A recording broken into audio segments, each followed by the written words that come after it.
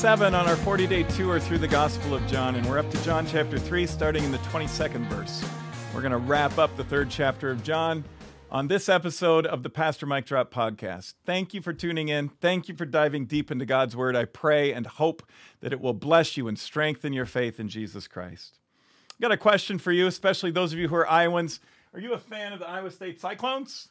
Or are you a fan of the Iowa Hawkeyes? Is it University of Iowa for you or Iowa State University? In Iowa, that's a question that we all have to answer. Some of us cheer for both teams, but a lot of Iowans pick one or the other. It's usually a friendly and fun rivalry, but sometimes it tips out of control into an unhealthy area. Even if you don't live in Iowa, and I know a lot of people are tuning in from all over the country and around the world, I'm sure you could probably think pretty quickly of a rivalry that exists like that near you.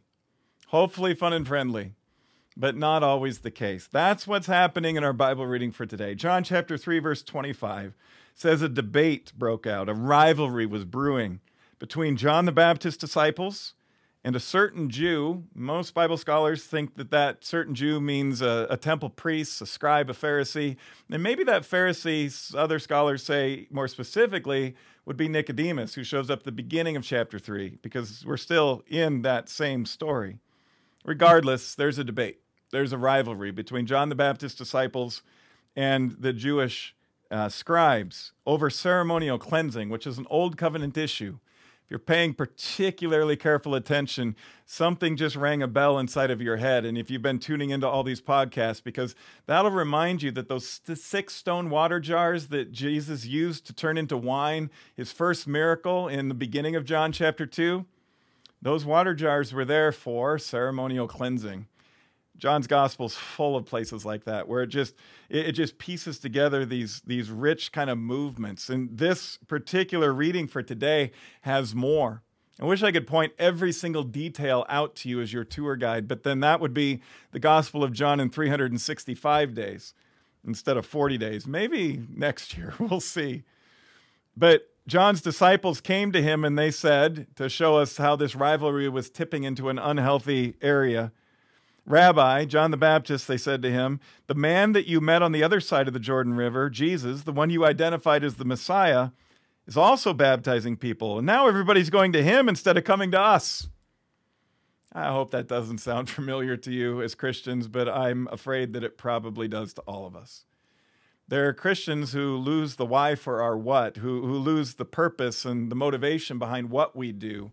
We forget why we're doing it. We misidentify the real competition. The competition for Christians is not the church across the street. We're on their team and they're on our team.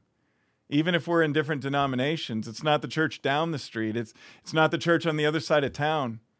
Our competition is anything that would keep people from God's word, from practicing the spiritual disciplines that increase our faith, worship and prayer and Bible study and daily devotions like we're doing in this podcast.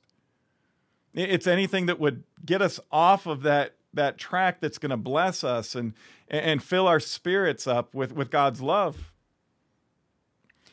Our competition is not the other pastor or the other church leaders or the other Christians who are leading a Bible study, and maybe it's more popular than the one you're leading or that you're a part of, and then envy and jealousy starts to creep up.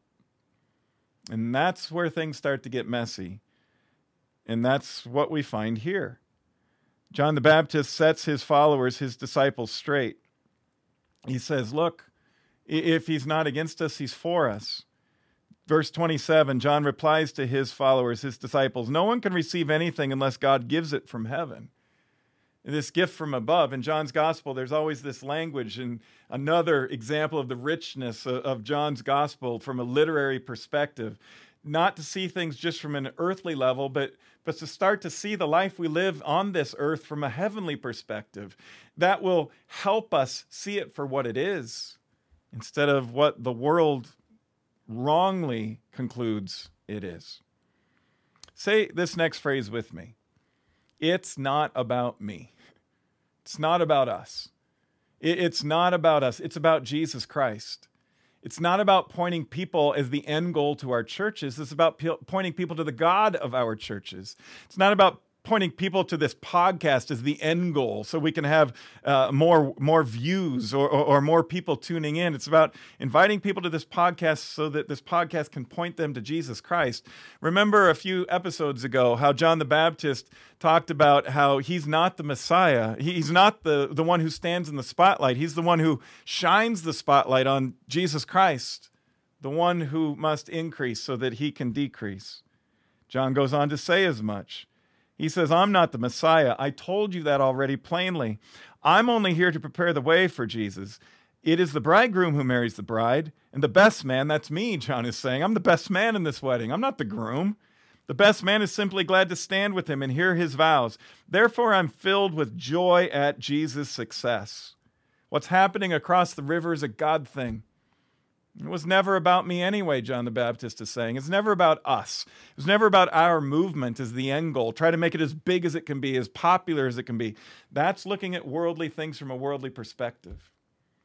And John's gospel reminds us again and again and again to look at our daily lives in this world from a heavenly perspective. Why are we doing it? Because we want heaven to be more crowded. Why are we doing church? Why are we doing ministry? Why are we trying to get the word out? Why do I want my light to shine as I go about my life today? And wherever you go today, think about it that way. Am I living my life today for the glory of me, or am I going to live my life today for the glory of God? Here's the beauty of it. When we start living our lives for the glory of God, it's better for us.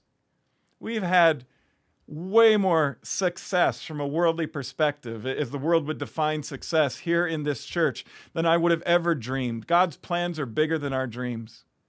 And I think one of the keys to that success, if we've done anything right, it's that we've remembered the why for our what. It isn't about getting people just to come to Lutheran Church of Hope. It's about getting people to come here so they can meet Jesus, so heaven can be more crowded. And if they go to another church or go to another ministry instead of our church, we're on the same team. We're fighting the same good fight. It's good for our cause too. We have to identify faithfully who our real competition is and who it isn't. This isn't a rivalry between John the Baptist and Jesus on one side of the river or the other, or one church or another. Not if we're going to do this thing called Christianity and this thing called life in a faithful way. It's not going to be about us if we get it right. It's going to be about Jesus. I am filled with joy at his success. He must increase, John goes on to say in verse 30, and I must decrease, this famous line. Tradition has it, and John's gospel would know this tradition, that Jesus is born. The date designated for his birth is December 25th, Christmas Day, as we know it. John the Baptist, tradition says, was born on June 24th. June 24th is one of the longest days of the year. December 25th is one of the shortest days of the year in the Northern Hemisphere. But all the days after December 25th, Jesus' birth, increase. He must increase. All the days after John the Baptist's birthday, decrease. I must decrease, John says, so that he, Jesus, can increase. It's a good way to live. He has come from above and is greater than anyone else, John says. We're here on earth. We speak of earthly things on this plane, on this level, but he's come from heaven, and that's how we should start to see it. Our lives here on this earth. He's greater than anyone else. And God has given him the Holy Spirit without limit, verse 34. No limits on what this Jesus can do. Why would we make it all about us and try to point people that we love to something that has limits? Me as a pastor, the ministries that we do. Why wouldn't we want to point the people we love to the Jesus who has no limits? He must increase. We must decrease. The Father loves Jesus, his Son, and has put everything into his hands. And anyone who believes, this is how powerful this Jesus is. Everyone who believes in him has eternal life, repeating the theme from the beginning of John 3:16. On the flip side of that same coin, the bad news. But anyone who doesn't obey, and if we don't believe, why would we obey? And if we don't obey, we're going to run away from God's grace and his mercy and this gift of eternal life. So we're not going to be able to receive it because we're running away from it. But that's where the story picks up tomorrow, with a fascinating, life-changing conversation that Jesus has with a woman who probably doesn't think she's worthy of God's grace. Maybe you know somebody like that. Maybe it's you. But that's for tomorrow, and I'll see you tomorrow. Today, we've already been richly blessed by the God who reminds us who our real competition is and the why for our what. It's not about us. It's about Him. Live that way today and watch what it does to the world around you and watch what it does to your own heart too. See you tomorrow. Like, review, and share on whatever platform you're using. That helps us get the word out. And join us for Weekend Worship. You can go to LutheranChurchofHope.org to find out how. We'll see you there.